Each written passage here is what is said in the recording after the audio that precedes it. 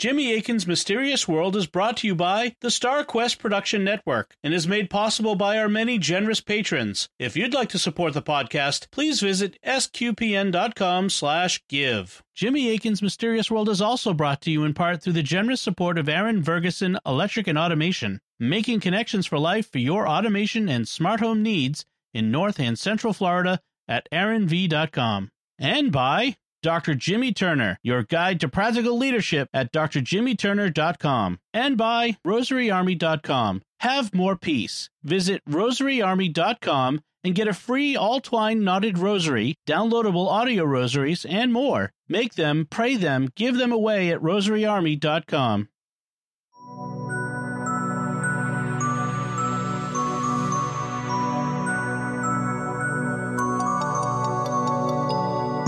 You're listening to episode 116 of Jimmy Akin's Mysterious World, where we look at mysteries from the twin perspectives of faith and reason. In this episode, we're talking about your mysterious feedback. Folks, we've had so much to say about the fascinating mysteries we've been covering that several of our recent shows have run long, but we've also received lots of great feedback from our listeners, and we didn't want to shortchange it and the fascinating issues you've raised. That's why we're devoting this special bonus episode to your mysterious feedback. And even though it's not a Friday, we're bringing you this special extra episode, and we'll have a new episode for you this Friday as usual. So, what did you have to say about remote viewing, about acupuncture, about St. Thomas Aquinas and the occult, or about that daring 1971 break-in that exposed the FBI's darkest secrets? Well, that's what we'll be talking about on this episode of Jimmy Akin's Mysterious World. So, Jimmy, to begin, our first letter was sent back at the end of April, but it came by postal mail, and you told me you didn't get it until recently. Yes, it was forwarded to me from SQPN headquarters in Roswell, Georgia, and when I got it, I was surprised to see that it was on letterhead that said it was from the Grand Encampment of the Knights Templar of the United States of America, hearkening back to the Knights Templar that we discussed back in episode 56. So with some letter coming on letterhead from the Grand Encampment of the Knights Templar of the United States, I was really curious to see what it had to say. It was from a gentleman named Devin, and here's what he wrote. Dear Mr. Akin, I wanted simply to write you a brief letter to express my gratitude for all the many hours you've put into both Mysterious World and Catholic Answers. I have, for several years, been a listener of our local Catholic radio station, but have only very lately been made aware of your marvelous, mysterious podcast. Before I get too far ahead of myself, I am in no way connected with the Knights Templar. I am a collector of typewriters and all typewriter-related ephemera. I am also a fan of mysteries and mysterious happenings of all kinds. A fellow collector came across this fantastic letterhead and, aware of my interests, sent me some few pages. When I took it in mind to write you a letter, I knew of no better use for this paper. I hope you find it as amusing as I do. The answer is yes.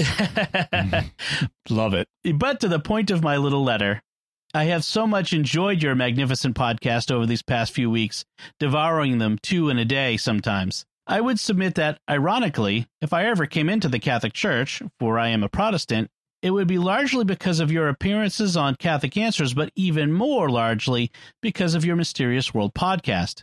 What I mean to say is this. Many times I've heard you say, or at least aver on Mysterious World, that there is something you want to believe, but that you cannot believe or have not yet become convinced of. What this tells me is that the answers you give on Catholic Answers, with so much gentleness and generosity of spirit, can be trusted.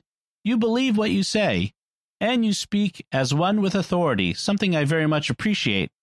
So once again, thank you for the obvious work you put into your podcasts and radio appearances.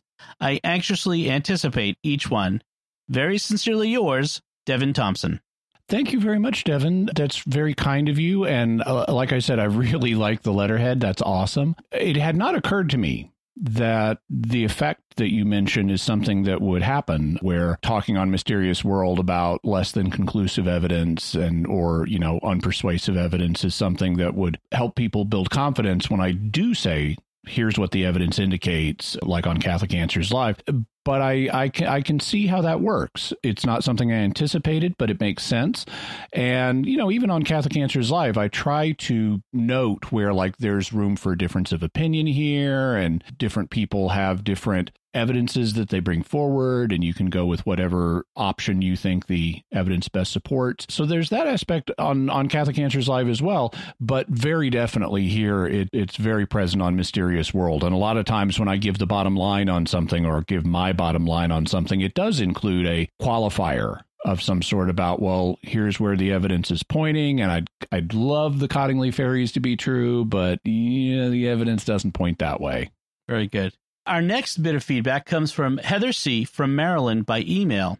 She writes, "Our whole family enjoys the podcast and many of the others on SQPN. I enjoyed the recent submission of fan art and was inspired to make my own contribution in the only medium in which I excel, yarn. Attached, please find pictures of Amigurumi Jimmy. I would love to send him in to you, but in the meantime, he'll hang out with some of my other amigurumi efforts, Panda with a Taco, and my favorite Pinewood Derby car from my tenure as a Cub Master. My once little cub is a Life Scout now. Please keep up the amazing shows, and I'll keep dividing my discretionary spending between being a patron and feeding my yarn habit."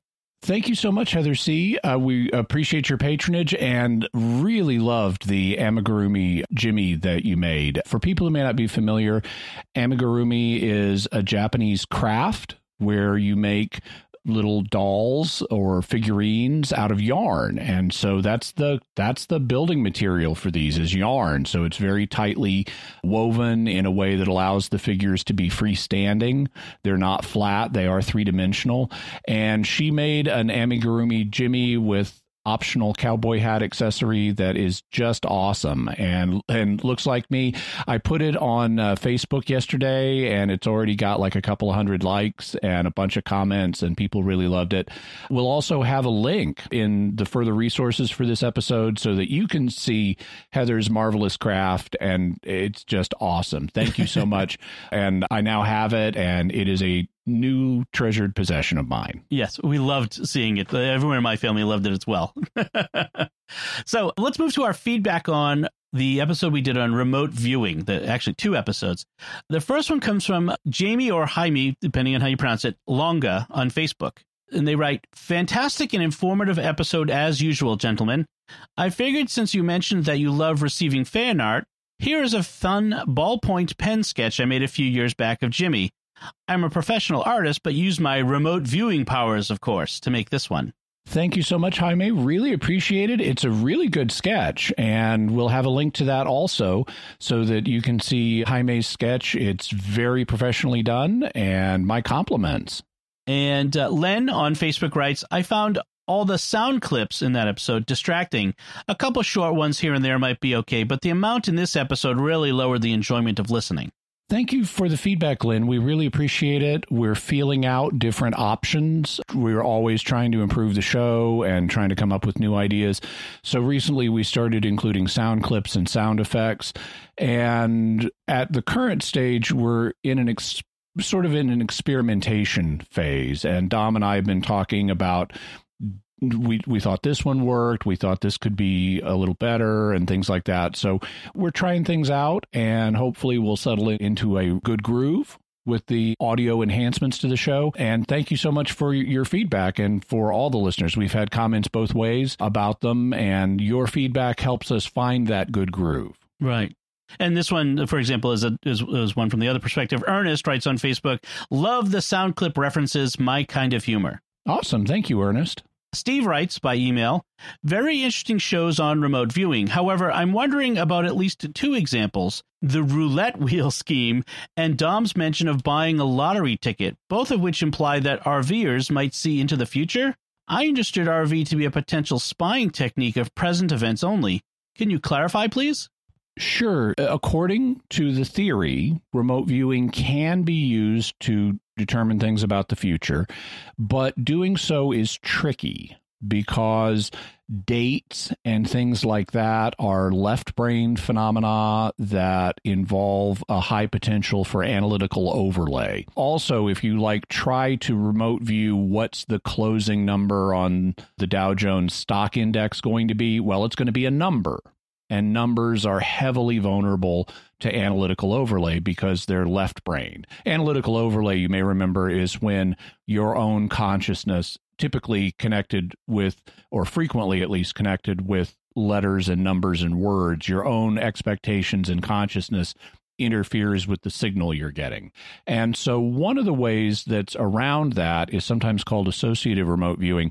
The idea is, instead of trying to directly view letters and numbers, you use an associated object or image as a clue. So, for example, in one of the stock market tests that was done, like, is the stock market going to go up or down tomorrow? What would happen is the researcher would ask the remote viewers not to view the number of the stock market, but to view what physical object he will show them tomorrow. So if he shows them tomorrow a bicycle, that means that the market went up. But if he shows them an umbrella, it means the market went down. So rather than going directly for the number that's vulnerable to analytical overlay, they'd go for something more visual, like, do I see myself being presented with a bicycle or an umbrella tomorrow? And that was one of the workarounds to try to deal with that. Okay. Bonnie writes by email, many times when I've lost an article and pray for St. Anthony's intercession, an image forms in my mind as to where it is. I've often thought that this was a miraculous instance. Maybe St. Anthony is simply using my natural ability of remote viewing to prompt me to look in a certain place. It's certainly possible. If remote viewing is a real ability, then God could use it, in answer to prayer. And that wouldn't, in principle, be different than like when you go to the doctor and you've got an illness and you pray that the doctor will be able to use his skills to cure you. The doctor has these skills he's learned, and you're asking God to help use those skills that are operating on the natural level to achieve a benefit to you. And the same thing could be true with remote viewing. If you're asking God through St. Anthony's intercession to help you find an object, if you have this remote viewing ability, if that's real, then God could help you use your natural ability to solve the issue, just like he could use a physician's natural abilities to help solve the issue. On the other hand, the image that you get, the skeptical answer to that, or the skeptical interpretation of that, would be you're not remote viewing it, your memory is being prompted of where you last saw it.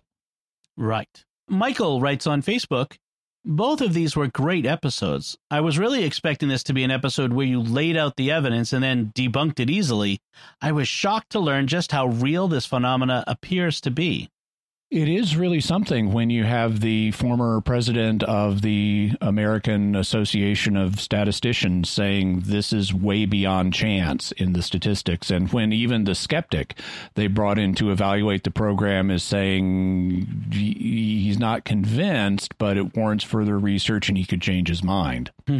Flying Car 100 on YouTube writes, couldn't remote viewing just have been something that we said we were getting results with so that we could trick the Soviet Union into wasting money researching it? That sounds familiar. Yeah, well, it could be and may have been at some stage, but the actual evidence we have, if anything, would point in the other direction, because the early experiments kind of got a jump start when we learned the Soviets were putting a lot of research money into psychic functioning, and we were afraid of there being a psychic gap between us and them. So we decided we needed to start researching it too. Les Hammer writes on SQPN.com, would a remote viewer be able to see Swiss bank account numbers and passcodes? Hypothetically, but as we mentioned, they're very vulnerable to analytical overlay according to the theory, and thus you would either need to do a lot of error correction, and that's something we didn't really go into, but there is a procedure for cleaning up the signal. This comes from signal processing, whether it's radio signal processing or sending information over the internet. there are ways to clean up the signal by repeatedly testing it and poking it and error correcting it. And you can do the same thing, according to the theory, with remote viewing, but it requires a lot of effort to do that. So you could use error correction protocols, or you could try something like associative remote viewing. But because if this exists, it's a fairly weak natural sense, you're still probably going to have to do a lot of error correction. Okay. Anne, I'm going to try to say this correctly. Anne Kumaranayagam, I hope you said that right, on SQPN.com writes, I remember those articles in kids magazines in the 70s. Is ESP real? Anything to get kids interested in reading. Jimmy's conclusion, likening it to our senses of taste and smell, puts it in a reasonable perspective. Thank you. I don't recall seeing anybody else use that analogy, but it seemed like an obvious one to me that, yes, we do have real senses of taste and smell, but they're not very precise and they are error prone and, compared to like a dog's sense of smell. And so we shouldn't dismiss the possibility of an additional human sense like remote viewing simply on the grounds that it has a high error rate, because we've already got other senses we know to exist that have that. Mm-hmm. Binary 4826 on YouTube says. Yeah, and I should mention Binary 4826 is his name is really a string of ones and zeros on YouTube, but it's so long I thought I'd go with the shorter, so it's the binary equivalent of 4826. Excellent. Anyway, the Binary 4826 writes, I believe there is a moral principle that, warning, I'm not being precise and technical here, that if we do not know if something is immoral, we should not do it, like erring on the side of caution. So it would seem to me that unless we had a moral certitude that it was a natural phenomena and not, say, demons enabling them for nefarious purposes, we should avoid it. Is this correct, Mr. Akin? And what's more, how can we determine to a moral certitude its source? So this is actually something that Catholic moral theologians, not with remote viewing, but in general, the principles, have been discussing for hundreds of years. And it's actually fairly well developed in Catholic moral theology. There are sort of two extremes. There's a spectrum of views. And the two extremes on the spectrum, on the one hand, there's a position that's called rigorism, also sometimes called Tutsierism, and it says that if you have two options, one of which is more safe and one of which is less safe, so in this case, doing nothing presumably would be more safe and trying remote viewing would be less safe. If you have two options, one of which is less safe than the other, then you can only do the less safe if it is the most probable opinion to be correct. So you could only undertake less safety if you have very high confidence that you're right. So that's what rigorism says. At the other end of the spectrum is a position called laxism. And laxism says, no, you can do the less safe option, even if it's likely wrong, as long as it's slightly probable to be right. And rigorism and laxism have both been widely dismissed by Catholic moral theologians, and there are even magisterial documents that appear to reject rigorism and laxism. So the answer, and where most Catholic moral theologians have focused, is somewhere between those two. So you don't need overwhelming probability that you're right in order to undertake risk, but merely a teeny tiny slight probability of being right also isn't enough to undertake risk. The middle positions, classically, there are three of them. One of them is called probabiliorism, and that "ior" in it tells it's Latin that means the most. So probabiliorism is you can do the less safe thing only if it's more probable or more safe. Or I should have said it's more probable. So probabiliorism, you can do the less one if it's more probable than the safe option to be right. Opposite probabiliorism is what's called probabilism. And probabilism says that you can do the less safe thing if it's solidly probable. So it has to be not just a slight probability, but a solid probability even if the more safe one, the more safe option is somewhat more probable. So this is in probabilism, you can do the less safe thing if it's got a solid probability, even if it's probably not correct. Then smack dab in the middle, you have equiprobabilism. And as you would expect based on the name, equiprobabilism says you can do the less safe thing if it's approximately equal. There's the equa in equiprobabilism. If it's approximately equally probable with the safe option. And so those have been discussed for several centuries. A particular thinker who is very famous for this is St. Alphonsus Liguori, who he was born in 1696 and he died in 1787. So he's basically a thinker in the 18th century. And he did a lot of work on moral theology. Now, here in English, people are familiar with some of his devotional literature, like his Preparation for Death or his Glories of Mary or things like that. But what he's really famous for in ecclesiastical circles is not his devotional stuff. It's his moral theology. And that's why he's a doctor of the church. It was because of his moral theology that he got named a doctor of the church.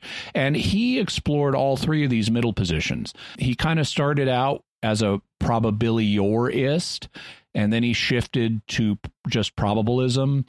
And then, according to most accounts, although not all, he eventually settled on equiprobabilism. And you still find advocates of these different positions today, these middle theories. Also, there's arisen a new one called compensationalism. And compensationalism says that you must compensate for additional factors besides the probability of being correct. Like, what are the costs and benefits to be achieved by pursuing something? So, for example, if you're not sure that, in our remote viewing example, exploring remote viewing would be the less safe option from one perspective compared to not exploring it. But if you have reason to believe that the Soviets have made a huge breakthrough here and they're going to be stealing all of our secrets, that's a factor that you need to take into account too and could justify some additional risk. And so even if all things being equal, you might say, let's pass on this research. If there's an urgent need for the research, that needs to be taken into account and can justify assuming some additional risk. My personal view, even though I haven't read enough compensationalist writings to say I agree with the way they're formulating it, my personal sense is that something like compensationalism is going to end up being true, that you do need to account for, urgent situations and things like that in assessing how much risk is reasonable in a given situation. And so I would say that you also have I don't think researching this is for everybody because there is risk involved, but I think God gave us the gift of reason to try to figure out nature, even if that involves some risk. And we accept risk in other kinds of research, and it's not wrong in principle to accept some degree of risk here. You want to minimize that risk. You want to do it in ways that, like with other scientific research, you want to minimize the risk to the experimental subjects and to the researchers. But in principle, we're willing to accept risk in other areas, and it's not wrong in principle to accept research or to accept some degree of risk in researching things like this. Okay. Yeah. So if we adhered to that, we'd never look into things that were currently unknown and undiscovered. Yeah. Yep. Yeah. Okay. So great. That's our feedback that we got on remote viewing, and certainly we will look for more if you have any more questions on it, and we'll be revisiting remote viewing in future episodes. So we have some really interesting things planned for that, including some very soon. Let's move on to our next bit of feedback. This comes on our episode on acupuncture. Yeah, and I wanted to mention we got several listeners commented with their experiences on acupuncture and how it helped them or their relatives. We won't be going through all of those, but I just wanted to acknowledge that multiple people sent in their acupuncture helped me stories, and so I want to validate that and affirm that, and whatever the reason it was that it helped, I'm glad it did. Yep. So our first feedback comes from Philip, who sent an email that said, great show and love it. Here are my thoughts on acupuncture. I quit smoking using a method called laser technology, which was described as acupuncture using a soft laser. I was skeptical at first and put off by the cost, but the first 3 months of not smoking paid for the procedure. 15 years to date without a smoke and don't plan on going back. I don't know if it was placebo, but I know God used this procedure to help me kick the deadly habit. And I'm glad you were able to achieve your goals. That's great. Peter sends an email. He says, one thing I was hoping you would cover is what is called dry needling. It's quite a common practice within the physiotherapy repertoire of techniques. I get regular physiotherapy when I injure myself. It doesn't have any of the yin-yang or qi or meridian lines or any of the other traditional Chinese medicine pseudoscience. My experience is limited, but I have found that when I had a muscular problem resulting from my training, dry needling in the area will cause spasming in the muscle, sometimes quite painfully, until it finally releases. It doesn't seem to fall into a placebo effect category, at least not as obviously as acupuncture, but I'd be very interested in what you think. Well, I don't see why it wouldn't work in principle. The fact it's getting away from the meridians and the scientifically unverifiable theories connected with them is reasonable. I think it likely could work based on one of the principles that we talked about in the episode, which was when you poke the thing that hurts, it can get better. That's why we want to poke things that hurt. And there are a number of mechanisms that can cause that to happen.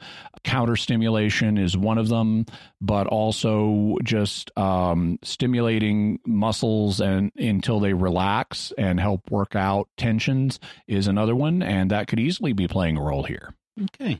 Rafa wrote in a comment on Facebook, great show. I listen from Guadalajara, Mexico.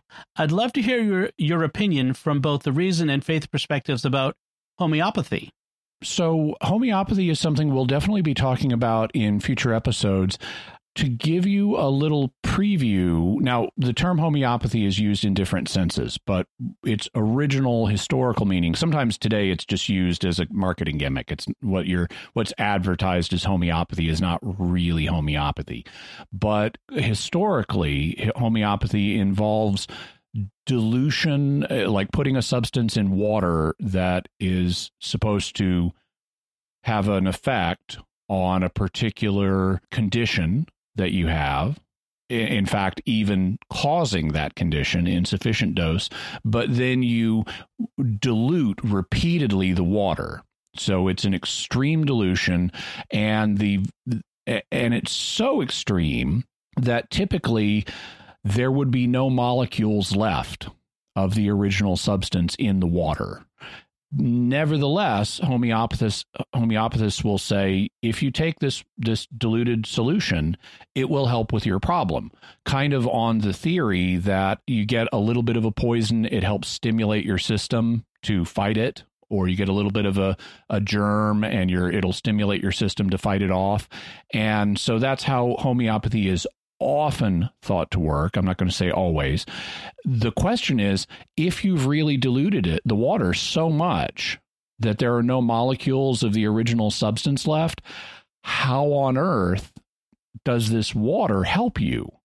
Because there's none of the substance left. Well, a number of years ago, I was talking with primary care physician and cardiologist here in California. And he said, we can't really scientifically verify this, but there may be, or we have no theory to account for it, but maybe, just a maybe, there's some kind of memory that the water has of what used to be put into it. Huh. Now, that idea is interesting, but it's also something we don't have scientific evidence for. Or do we? There's a book called 13 Things That Don't Make Sense, The Most Baffling Scientific Mysteries of Our Time by Michael Brooks. And he's got a chapter on homeopathy in it. And he talks about, well, here's why this should not work. And here's why in a lot of cases it doesn't work. But there's a small residue of studies that suggest it might work in some circumstances. There's some deviation from what you would expect by random chance. It's slight, but according to some studies, it's there. So that's why it's one of the 13 things that don't make sense. having said that, research is always provisional, and a lot of research is just flat wrong, a subject we're going to be talking about in future episodes. In fact, we already talked about it a little in the acupuncture episode, where a lot of the Chinese research on acupuncture appears to just be cooked, as opposed to research done in other parts of the world. And so I don't know if these homeopathy studies are right or not. Personally, I'm skeptical of homeopathy, but I've got an open mind, and I'm going to continue looking into it, and at some point we'll have an episode on it for you. Excellent. Kelly writes on Facebook, "This was an interesting episode. I've always been skeptical of acupuncture, mainly because its proponents tend to give it the ability to cure anything. It reminds me of those health tonics that made claims to cure any disease that were popular in the 19th century. Yeah, and indeed, any time you see something that's claimed to cure everything, it's probably a good sign that it really cures nothing, or at least doesn't cure nearly the number of things that are advertised. As they said in the musical Singin' in the Rain, it's just pure publicity."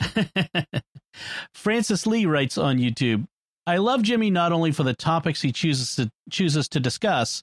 I respect him as a fellow Catholic. He's my favorite apologist. I always refer to him when I look something up regarding my faith. I also value his unbiased opinions and views. With that being said, this topic kind of had me conflicted, as I just don't know which way to lean.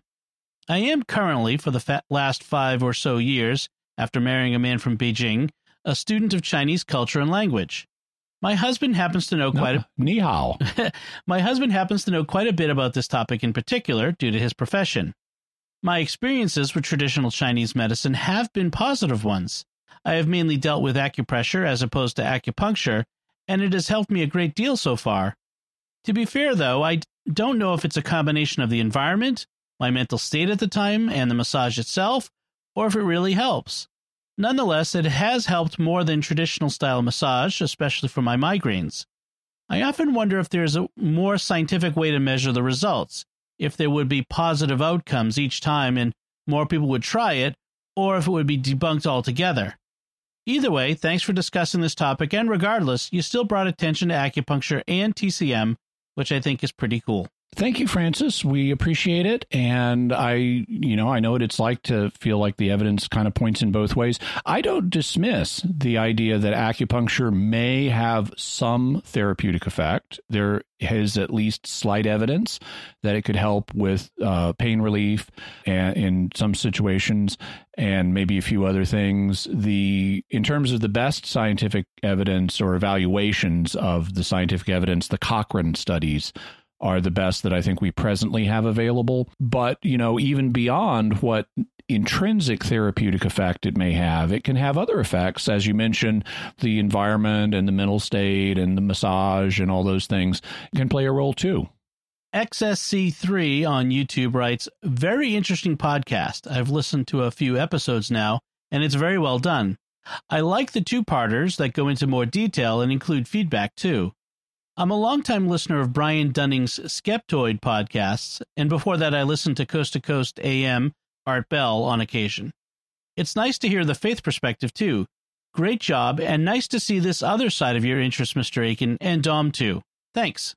Thank you, XSC3. I've also listened to Skeptoid and definitely have listened to Art Bell.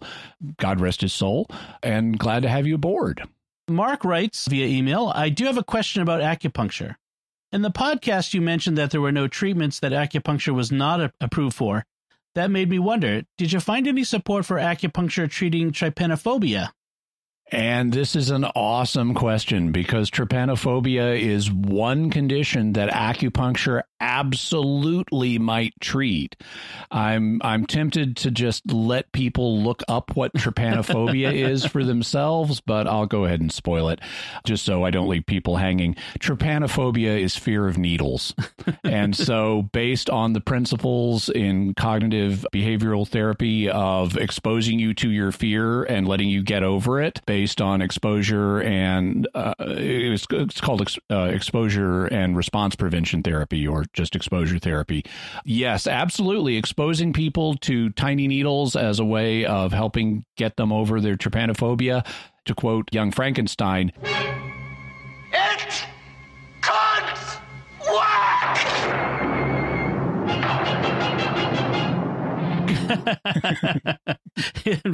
Yeah, just keep sticking with tiny needles until they're not afraid of them anymore. Yeah. All right, so let's move on to feedback from our episodes on St. Thomas Aquinas and the occult. Jimmy, you got some listeners answering your call for help. Yeah. So one of the things we talked about is there are different accounts of apparently supernatural things that may have happened to Aquinas during his life, but the accounts don't all agree with each other, and it's hard to know. They're typically just summaries, and sometimes they're summaries in non-scholarly works. And so I was hoping that people would maybe be able to recommend like a scholarly biography that could help us get the original sources in the original Latin so we could see what they say. And people did write in, they acknowledged that, yeah, it's really hard to get detailed biographies of Aquinas because everyone's focused on his thought, not on his life. So there aren't that many that have been written, but several people did suggest some options. So thank you very much for that. So our first bit of feedback comes from Father Paul, who sent an email, and he said, I just listened to your latest episode on St. Thomas Aquinas and the occult and really enjoyed it. I especially appreciated Jimmy's explanation about the difference between doctrine and theology. Many people get confused about what counts as official church teaching versus what is merely a theory that Catholics are free to adopt or not. As someone who has a license in dogmatic theology from the Pontifical University of St. Thomas Aquinas in Rome, I found Jimmy's explanations about this point to be outstanding. You might even say angelic.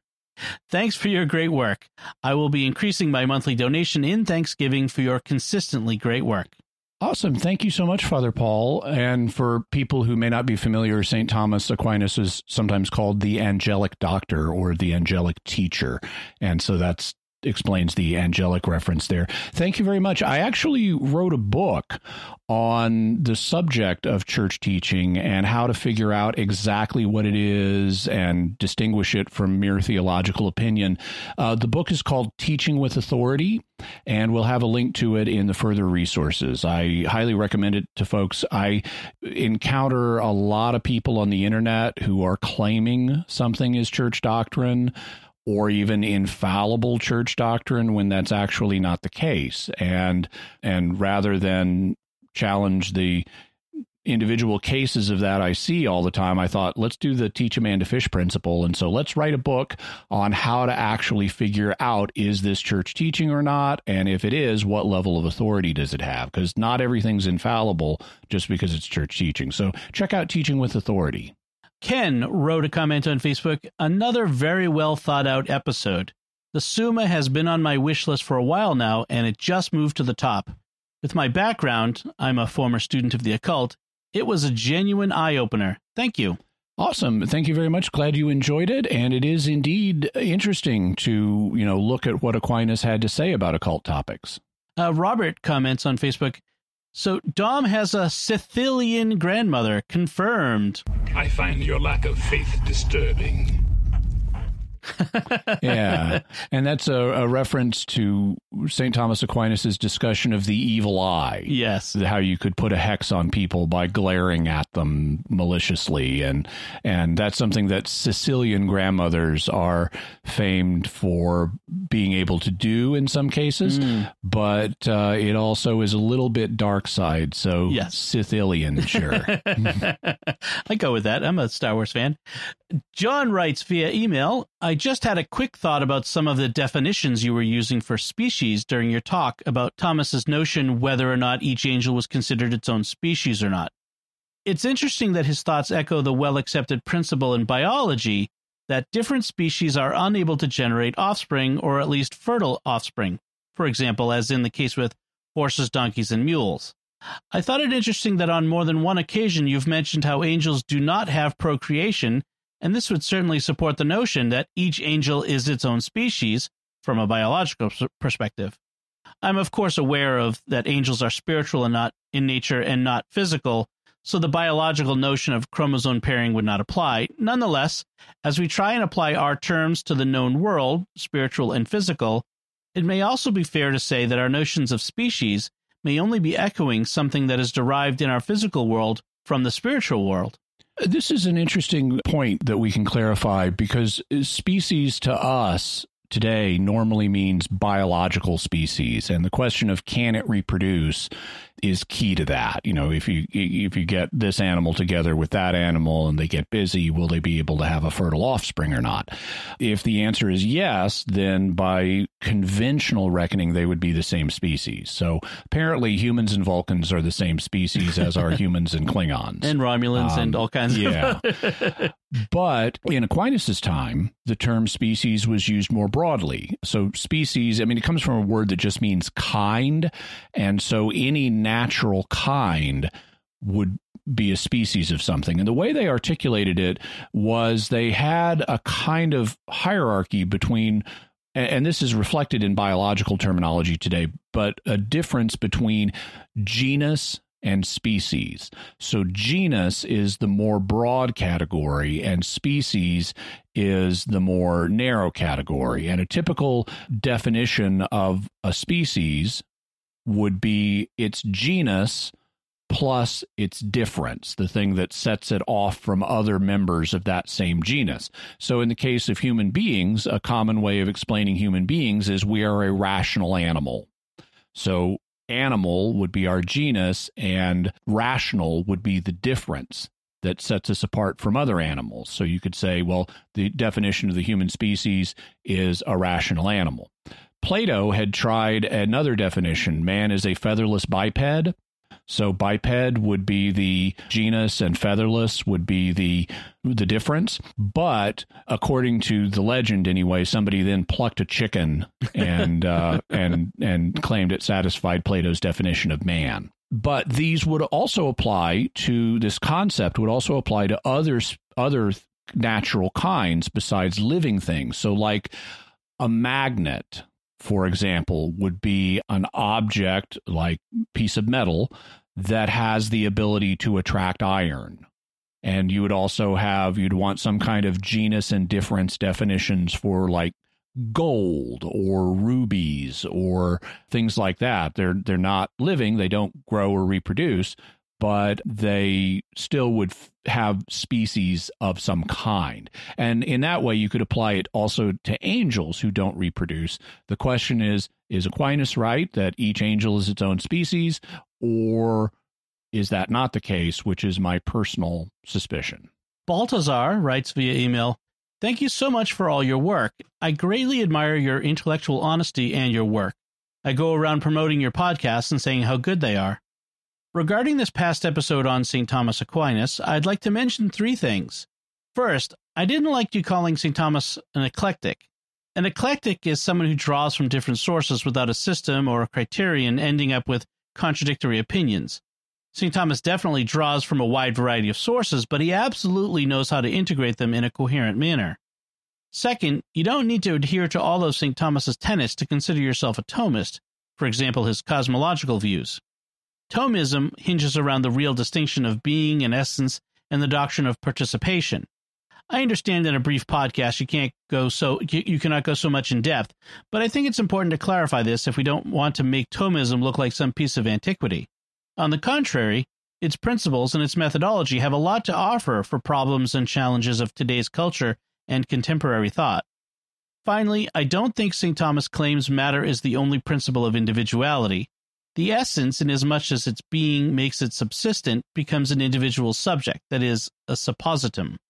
And the fact that there are classes of angels does not imply that they all have the same essence. Cats, panthers, and tigers belong to the same genus, felines, being diverse species. I don't see why we wouldn't apply the analogy to angels.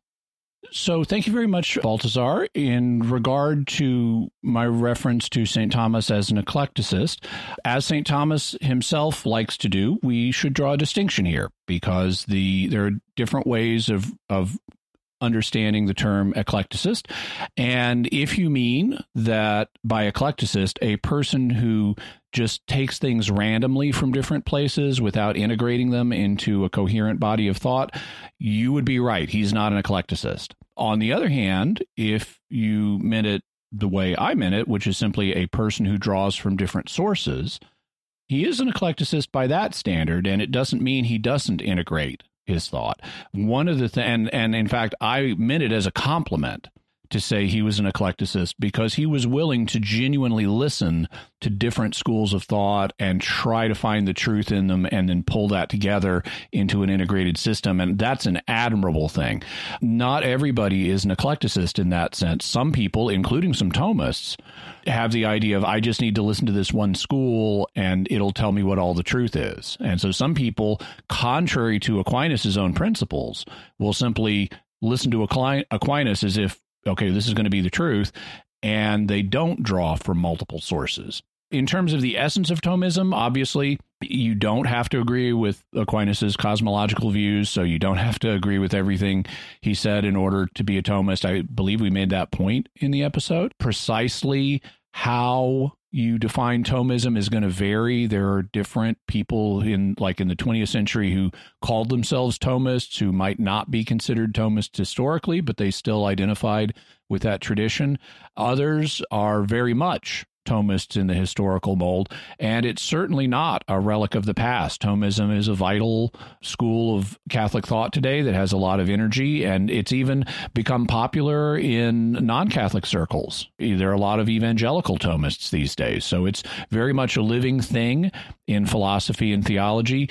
In terms of the principle of individuality, I'd be very interested to see if there are other passages where Aquinas acknowledges a second principle of individuality besides matter. I am not aware of any, and I haven't read about any, but if there are some and you're able to provide references, I'd love to take a look at them. Antonio Evangelisti writes on YouTube, Jimmy Akin, the reincarnation of Thomas Aquinas. Oh, wait, you already did an episode on that. My bad. Yeah, we did an episode on that. Don't think that one will work out. Although apparently Peter Kraft once heard me on the radio. He didn't know who I was, but he once heard me answering a question on the radio, and I was apparently said something like, well, there are 5 responses to this, and here they are. And he was like, this guy's like a living Thomas Aquinas. Like, no. Austin Calabat on YouTube writes, great two-parter, guys. This did raise some interesting questions in my mind. For example, what would Thomas Aquinas and the church say about reading tarot cards? In a way, tarot cards are a lot like drawing lots. It has a lot to do with random chance when drawing your cards. Yeah, so I can tell you what St. Thomas Aquinas would have said about them in his own day. Nothing, because tarot cards didn't exist. Even though they have this aura of being these ancient fortune-telling things, they're not ancient at all. They don't go back that far. And originally, they developed from cards that people would use to play games. So they were not originally a fortune-telling thing. They were originally just a card game. But you're right. Because you draw cards randomly, you can use them as a kind of sortilege. And so that's how the card game transitioned into being a fortune-telling thing. In terms of how the church today might respond, well, obviously the church isn't big on fortune-telling, but there has been some interesting discussion of the tarot, or at least the major arcana of the tarot deck. The major arcana is a subdivision of the tarot deck that has the famous picture cards. So like the Tower and Death and the Fool and the Hierophant and other images you may have seen, as opposed to like, the 7 of Clubs or the 7 of Wands or things like that. So there was a book that was written in the 20th century by an anonymous figure, although we now know who it was, called Meditations on the Tarot. And what he was doing, he was a convert from occultism, and he was trying to use the major arcana as a way of showing the vitality of Catholic thought to people who were more into the occult. And it's not a perfect book, but that was what his goal was. And there was an afterword written by Hans Urs von Balthasar. Hans Urs von Balthasar was one of the major theologians of the 20th century. And he was a little bit of a maverick as a theologian, but he was considered good enough as a theologian that St. John Paul II appointed him as a cardinal because of his theological contributions. Not because he was the head of a major diocese like Paris, because he wasn't. It was because of his theological contributions. He was one of the theological cardinals. And he wrote this afterwards to afterward to Meditations on the Tarot, where he offered some reflections on it. And if you want, you can check those out. We'll have a link to Meditations on the Tarot, as well as a piece evaluating it by the late famous British Catholic author Stratford Caldecott. All right. Charles22 on YouTube writes, back in 1995, the Lord had blessed me extremely by lifting me out of a pit. As a result, I suddenly was buying spiritual books, and I bought like a dozen on various subjects all at the same time. These came in, and I opened the package. I suddenly had this feeling to open one of the books at random. In so doing, my finger fell to a portion of St. Augustine's Confessions, in which he was told by the Lord to open a book at random. I was blown away. Then again, I got the same feeling to do it again. I thought to myself, surely not again, but I went ahead and opened another book at random. With this different book, my finger once more fell on a portion describing somebody connected to the Lord. I can't recall if the Lord told him to do it or not. Opening a book at random, and therefore receiving a message from God that way. Since these events happened, I have read all those books and more, and these were the only 2 books that described anything like that. I took that to mean the Lord was very pleased with me delving into the faith like that, and it just served to show me yet again his great power. So that's a very interesting experience. And while you could look at it different ways, you could take a more skeptical approach or an approach that would accept it at face value. I don't have a basis for challenging it. God can, even though I can't say that's definitely what happened here, God can do things like that. And so it could be a genuine, supernatural, spiritual experience. What I can say is God doesn't do that regularly. And that's one of the reasons that Catholic theology, including Aquinas, has looked dimly on the open a book at random and expect to get a divine message out of it form of sortilege.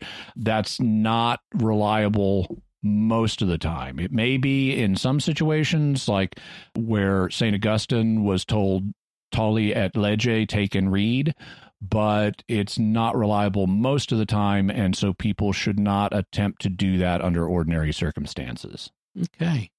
All right, so that's all our feedback on St. Thomas Aquinas, and before we move on to more feedback, I do want to take a moment to thank our patrons who make it possible for us to create this show, including Justin P., Aaron B., Margaret Q., Phil B., and Christopher R. Their generous donations at sqpn.com/give make it possible for us to continue Jimmy Akin's Mysterious World and all the shows at StarQuest. You can join them by visiting sqpn.com/give. Jimmy Akin's Mysterious World is also brought to you in part through the generous support of Aaron Ferguson Electric and Automation, making connections for life for your automation and smart home needs in North and Central Florida at aaronv.com. And by Dr. Jimmy Turner, your guide to practical leadership at drjimmyturner.com. And by rosaryarmy.com. Have more peace. Visit rosaryarmy.com and get a free all-twine knotted rosary, downloadable audio rosaries, and more. Make them, pray them, give them away at rosaryarmy.com. So our next bit of feedback comes from, the Thomas Aquinas and the Occult, but it was feedback on qualified immunity. And so Hans sent this via email. I'm writing to correct a misstatement of yours concerning qualified immunity. In episode 106, St. Thomas Aquinas and the Occult Part 2, you answered a question related to the previous episodes about the siege at Waco, Texas, in which you stated that qualified immunity prevented law enforcement officers, LEOs, from being prosecuted. This is not the case. Qualified immunity prevents LEOs and other executive branch officers, prosecutors have absolute immunity, who are acting under the authority of their office from being civilly sued by plaintiffs unless the LEO/official clearly violated an established constitutional or statutory right at the time the action was taken. Back to criminal prosecutions. There are many instances where an LEO has been criminally charged for violating the law while performing a function of their duties. Sometimes the charges brought against the LEO are valid and sometimes not. Nevertheless, the number of times an LEO commits a criminal act is minuscule when compared to the number of police-citizen encounters for a given time frame. So thank you very much, Hans. We had a number of people write in about qualified immunity, both for it and against it. And I know we're going to be talking about it more in the future, as well as other forms of immunity. I don't want to go too deep into it right now, but we will be covering it in the future. And you're correct that qualified immunity pertains to immunity in civil cases rather than criminal cases. I'm aware of that. When I said that it prevented them from being prosecutors, what I meant was being prosecuted in civil court. The word prosecute can be used for both criminal prosecutions and civil cases, but I recognize that it's more often in many people's minds associated with the criminal courts. And so I could have been clearer about that. So thank you. And then our next bit of feedback comes from the episodes on the Citizens Commission to investigate the FBI. And the first one comes from Len, who wrote on Facebook, "Wow, I'm so glad, Jimmy, that you took the time, a lot of time actually, to address the feedback people gave on anarchism. Your objective, well thought out, open and honest take on things is why I love this show so much." Thanks, Lynn. We had a number of people write about anarchism and take exception to some of the things I'd said, and I welcome the opportunity to clarify and expand on things. And so we did take a few minutes to do that, and the same people who had originally made objections wrote back and said how much they appreciated us doing that. I really, I'm sure you can tell from the show, I really believe in listening to all sides and letting people make their points. And so in the mysterious feedback, I try to create a place for people who are expressing all different points of view or who are taking exception to things that we said here on the show, as long as they're being polite about it. We've had several instances of that already in this mysterious feedback special where people were taking different points of view or objecting to something, but they did so in a cordial and polite way. And I'm happy to entertain things like that. If nothing else, it gives me a chance to clarify. Kelly writes on Facebook, "Great episode. I love how it started when Jimmy was describing the condition of the nation in the early 70s. I was laughing at the overdose of sarcasm. The Missy clip was unexpected and awesome. This was a fascinating episode, but when I first saw the topic, I didn't think I'd be too interested. I was wrong. I can't wait to hear the next installment. I must say the production value of the show gets better each episode. I love the random clips, especially the Missy clips, and I love the sound effects used when Dom reads the letter that group sent after the burglary. It keeps the audience engaged." Thank you, Kelly. It's part of our continuing experimentation in finding ways to add additional interest and little neat elements to the show. Sergio wrote on Facebook, "Love the episode. I especially like the commentary by Missy." Yeah, and Missy, for people who may not be aware, is a character from the TV show Doctor Who. Missy is a female incarnation of the Doctor's arch nemesis, the Master. And since she's now, or in this incarnation, since she's a woman, she decided she couldn't keep calling herself the Master, so she decided to call herself the Mistress, or Missy. And she is a chaotic character who is a lot of fun. And so, yeah, Missy is awesome, and you never know when she's going to show up. Oh, I aim to displease. Have I let you down? Have I let the Academy down? But most of all, have I let myself down? Actually, no. I have to say, I am giving myself an A star. Devin Thompson writes on YouTube, "Oh, this is already one of my favorite episodes. I was born in 1971.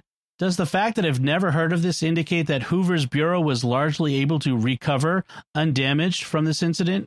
Very eager to hear next week's conclusion." Well, it took a good bit of damage. There were hearings afterwards that were very painful for the FBI, and there was a much closer supervision of it thereafter. Ultimately, though, lessons that get learned can be unlearned, and, that could result in things like the Waco siege or Ruby Ridge. So it's as they say, constant vigilance is the price of freedom. Yes. VB Mom on YouTube writes, "We know today that the FBI and probably most government agencies are corrupt beyond our imagination." Yeah, it's interesting. And I don't comment a lot on recent political stuff, especially on the show, in part because it's just so new that history hasn't had a chance to sort things out and solve mysteries. But, there is this concept of the deep state, that you have these people who are in permanent jobs who are not elected, and they're largely for career. And sometimes they resist doing what the leaders of the moment of whatever party want them to do, and they may even actively seek to undermine government policy and sometimes maybe do illegal things. And I was recently reading an article, and it wasn't flagged as an opinion piece. It was flagged as just straightforward news. And this shows you the degree of partisanship in our press today. But the author was talking about the fact-free theory of the deep state. And it's like, I think there's some historical facts you may want to be aware of. Right. Let's look at Hoover's FBI and how it intimidated even presidents. And everybody acknowledges, all the historians acknowledge that today. That is not a controversial thing. Government agencies have power. And to quote another old saying, power corrupts and absolute power corrupts absolutely. At least that's one version of the saying. And so we really do have to constantly be vigilant, because if you have power, there's a temptation to abuse it. Brooke Kennel writes on YouTube, "Oh, the story of Gene Seberg's baby really got to me. Poor woman. What a horrible, horrible tragedy. I wish this story was more surprising than it actually was, but it seems that no matter which party is in power at the moment, governmental shadiness continues. I remember in one of my undergraduate classes having an intense discussion of the role of espionage in modern society and whether it was really justifiable. There are so many gray areas and so many ways of becoming morally compromised. Just take what the commissioners did. The burglary itself may have been justifiable, but it involved lying as well. And as Jimmy pointed out, the morality of lying in that situation is a fuzzy issue. I'm sure many people in the FBI thought they were doing the right thing as well, but look at all the nefarious things they did in the service of the greater good." And you're right, Brooke. The degree of espionage in society is a tricky issue, because the police do need to be able to look into criminal activity. And sometimes that means watching the criminals. So there's always a question of what means are legitimate and what are not legitimate. Then there's the flip side. If all of the attention is focused outside of the government, to give another saying, who watches the watchmen? There needs to be some surveillance going both ways. There needs to be civilian oversight of government activity as well. Derelict Signal on YouTube writes, "Thanks for the episode, Jimmy. Young 20-something here who really enjoys getting a bunch of new content that's separate from all the crazy of the modern world. I think this episode was eye-opening. I will say, though, that I can't really get behind the rallying around the peace movement, since I have to disagree almost wholeheartedly with their cause, essentially acting as a fifth column for the communist guerrillas worldwide. I imagine I probably would have been on their side then, but we're Catholics on both sides, and were I to change the label to peace protesters during World War II, these peace protesters would have had a much different taste. Really, though, the horror the U.S., NATO, and other allies committed were egregious and doesn't justify their actions to stop evil ideologies like communism/fascism." And it's true that it's very hard to say what attitudes one would have taken had one been raised in the past. I can say with confidence what I would think of things in the past in many cases if I had my current principles. But if I had been raised differently, I might have taken different attitudes towards things, and that's true of anybody. One of the things I pointed out I know I've mentioned it to you, Dom, and it's come up a little bit on Secrets of Doctor Who, is if you're a time traveler, if you're going to travel through time, you kind of have to roll with things. You can't, it's like going to another country. If you go to another country and they have different ways, you can't just sneer at everybody. Right. They may not be your ways, but you can't just sneer at everybody. You have to kind of roll with things. And the same thing would be true of visiting different times. And so I always believe in trying to take a charitable interpretation of things. And I feel a little bit like a time traveler. This is what I was mentioning to you, Dom, looking at these different time periods, like when we looked at 1971, or when we looked at World War II and the Japanese coup and things like that. And I try to, especially in the background segments of the show, just describe what happened in a neutral way. I may occasionally, just for clarity, say, hey, by the way, I don't approve of this. But for the most part, I try to just be neutral. especially in the background segments. And then I save the moral evaluation for the faith segment. And one consequence of that is people should not look to the background segments for my opinions on things most of the time. Just because we're doing something doesn't mean I agree with it. In the case of the Vietnam War, to be frank, I haven't studied it enough to know what side I would have been on, given my principles that I have now. You know, not all wars are just. Some wars are, some wars aren't. Some wars start as just and then become unjust, or vice versa. And I don't know the history of the Vietnam War. I mean, I was like, you know, I was less than 10 years old when it ended. And I haven't gone back and done all of the research I would want to form a mature opinion on it. So that's one of the reasons in the FBI break-in things, I said, no matter what else you think of these people, because I acknowledge you could take different attitudes towards whether what the commissioners, you know, were they justified or not, or what, you know, do you like the Vietnam era peace movement or not? They did expose illegal activity by the FBI. And so that was the focus, not was the peace movement justified. And I actually find it interesting when I read, and rather refreshing, when I read history books and the historian is just telling me in a straightforward way, here's what happened.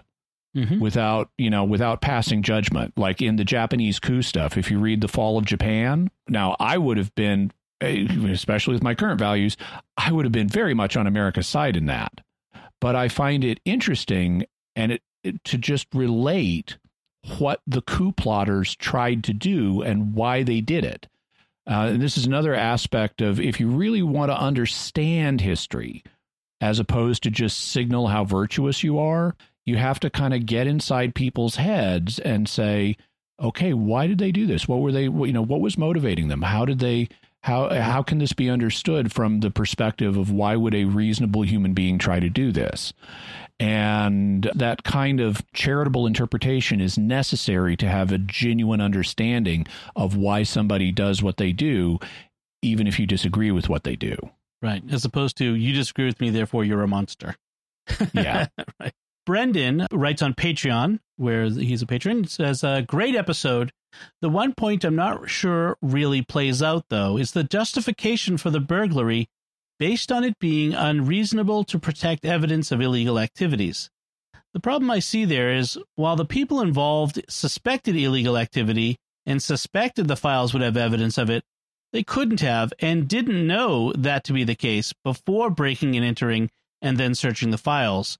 We can't justify an action based on the end result. That would be too close to consequentialism. And we can't justify objectively wrong actions because of good intentions. At the point the moral decision was made, they seemed to be simply in a position of deciding to break in and rob a federal office. Jimmy brought up how law enforcement takes evidence, but law enforcement is also at least supposed to be held to a bunch of standards for doing this, and are not properly permitted to just take anything, even anything they think might be relevant. Apart from an active crime scene, they are explicitly prohibited from just breaking and entering a building to look for evidence without having a warrant, signed by a hopefully impartial judge, and who hopefully considered whether there was enough evidence to support a search, and specifying exactly what the search is looking for and where. That may be a legal principle rather than natural law, but it's not in contradiction with natural law, as far as I can tell either. Further, there is a matter of a difference between what those vested with authority investigate a crime may do and what those without authority may do, as even the apostles and church fathers seem to indicate with respect to authority, which I don't think was fully addressed. And we certainly could have gone into more depth on some of the points that Brendan raises. In terms of the establishing the moral character of the act, the Citizens Commission did reveal evidence of extensive illegal activity by the FBI, and so objectively, what they did was justified. There was evidence there. They did bring it to light. And so objectively, that aspect of what they did was fine. Now, there can be questions about, well, did they use proper means in all cases? But the overall exposure of this information, that's objectively justified. That's a separate question. Then did they have sufficient evidence to act on their suspicions. And that's a question where you could have different opinions and say, you know, I don't think they had enough evidence to justify their suspicions. They acted rashly. I'm perfectly happy to entertain that. Personally, though, and especially in the episode, I don't have enough evidence about what evidence they had to know whether they would have had subjective justification for the act, morally speaking. I could see it going either way, and if I can see something going either way, I tend to just not pass judgment on it. So I acknowledge that maybe they had enough evidence for their suspicions that they were justified in acting, but maybe they weren't, and they just got lucky. So I acknowledge that both of those are legitimate viewpoints. In terms of law enforcement officers not being able to seize everything, it's true that under ordinary circumstances, you know, you do need a search warrant unless you have probable cause in an exigent circumstance that's just emerging and you need to act now or you're going to lose the opportunity. And that's true. That presupposes also the established rule of law that the courts will implement the procedures that need to be taken to deal with the situation, and that they're able to do so in a timely manner. And this relates to another point that Brendan made, which was that there is a difference between what those vested with public authority do and those things that private individuals can do. And ordinarily, private individuals cannot take on functions that are normally performed by the state. But if the state is negligent or incompetent or malfeasant, then it becomes possible for citizens to take matters into their own hands. If the police are negligent or delinquent or whatever in protecting you from physical danger, you can defend yourself. If it is sometimes said, when seconds count, the cops are only minutes away. And so there are situations where people need to do things because the state is not capable of acting in a timely or efficient or competent manner. And in this case, that applied to the FBI. The government was not capable of investigating the FBI. There was no judge that was going to approve a search warrant of the FBI's files. And so, in principle, the condition was met for somebody needs to take action here. Now, you could say, are these the right people? Did they do it in the right way? But in this kind of situation where the state is incompetent or negligent or malfeasant, citizens can do things like this, even though it's not normally within their authority to do so. In terms of the fact they just went in and seized all the files, well, actually, law enforcement officers will do that too. Whether they have a warrant or whether they view it as an emergency circumstance they need to act on and they have probable cause, if they think you have documents that are going to show evidence of crime, they will come in and take all of your documents because they don't know which ones are going to have the evidence of the crime and which ones aren't. So they will come into your house and take all of your hard drives and all your paper files and everything like that if they think that they may contain evidence of crime. And so that's essentially what the commissioners did. Lenny writes on Patreon, I enjoyed both parts of this episode. One issue that could be worth thinking about. In such cases, folks like the Citizens Commission to investigate the FBI believe they have met what might be called a St. Thomas More moment, that is, a moment where all, or almost all, must be sacrificed for the greater good. The thing is, such moments are incredibly rare in the lives of most individuals. I think most of us should guard against seeing this situation as arising too often. I remember well how St. Thomas wanted to know the exact wording of the Oath of Allegiance to the Act of Succession to see whether he could legitimately take it. I think this aspect became explicit when Jimmy mentioned the moral problems with risking jail when some of the commissioners still had young children. And I agree with Lenny. People can get a hero complex either on the small or the large scale and convince themselves that, oh, this is one of those moments where somebody has to act and it must be me. And that's so if you're feeling that way, this is a really good moment for a sanity check. Yeah. And say, is this actually the case? Is the world going to end if I personally don't do something here? Or maybe there's another way to look at this. And it's very easy for people to, out of good motives, to convince themselves that this is the time that we must act and I must be the one to do it, when in fact, both of those may be questionable. Okay. So that about wraps it up for the feedback for this special Mysterious Feedback episode. Jimmy, what further resources could we have related to the feedback that people gave? So we'll have a link to my book, Teaching with Authority. Also, Michael Brooks's book, 13 Things That Don't Make Sense, which has the discussion of homeopathy in it. The book, Meditations on the Tarot. And also Stratford Caldecott's article on von Balthasar and Meditations on the Tarot. And it's good to check out his analysis before you buy the book, just so you know what you're getting. We also will have a link to Heather C's fan art with the Amigurumi Jimmy, which is awesome, and Jaime Longa's fan art, his pen and ink sketch, which is also awesome. We'll have links to what amigurumi is, so you can read more about that. Also, we'll have a couple of links to articles on probabilism and the other different moral theology viewpoints about analyzing risk and the morality of assuming risk. And then we'll have a link to Missy Series 1, which is a set of audio plays by Big Finish featuring Missy that has the clips that we used in the 1971 burglary story. So you can hear them in their original context.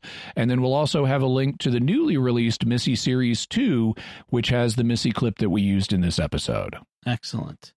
So that's it from us. So what are your theories about the shows and ideas that were discussed today and the feedback? If you have more feedback on feedback, you can let us know online by visiting sqpn.com or the Jimmy Akin's Mysterious World Facebook page, or sending an email to mysterious@sqpn.com, or sending a tweet to @MYS_world with the hashtag of Mysterious Feedback.